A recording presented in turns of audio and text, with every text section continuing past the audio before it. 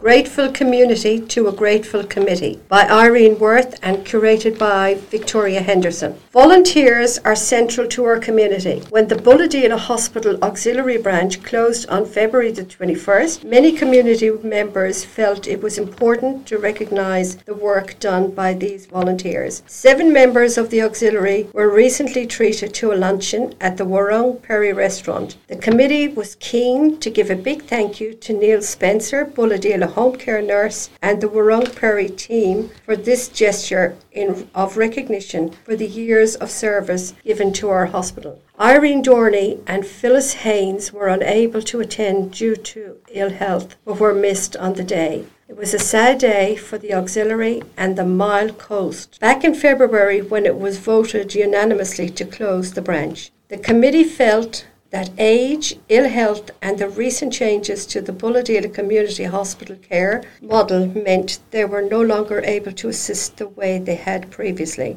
The auxiliary was formed in May 1955 to support the then Cottage Hospital. The auxiliary worked to raise money to purchase equipment needed to aid with patient care. Reading through some of the minutes from those early days, it is difficult to find any request they were unable to meet. As a parting gesture in the spirit of the auxiliary, 2 new trolleys have been purchased for the nurse-led clinic. The auxiliary wishes Fiona Innett all the best for her new role of manager and hopes the Hunter New England Health will continue to supply the equipment necessary to run a successful clinic. They would also like to thank the community for their support over the past 6.5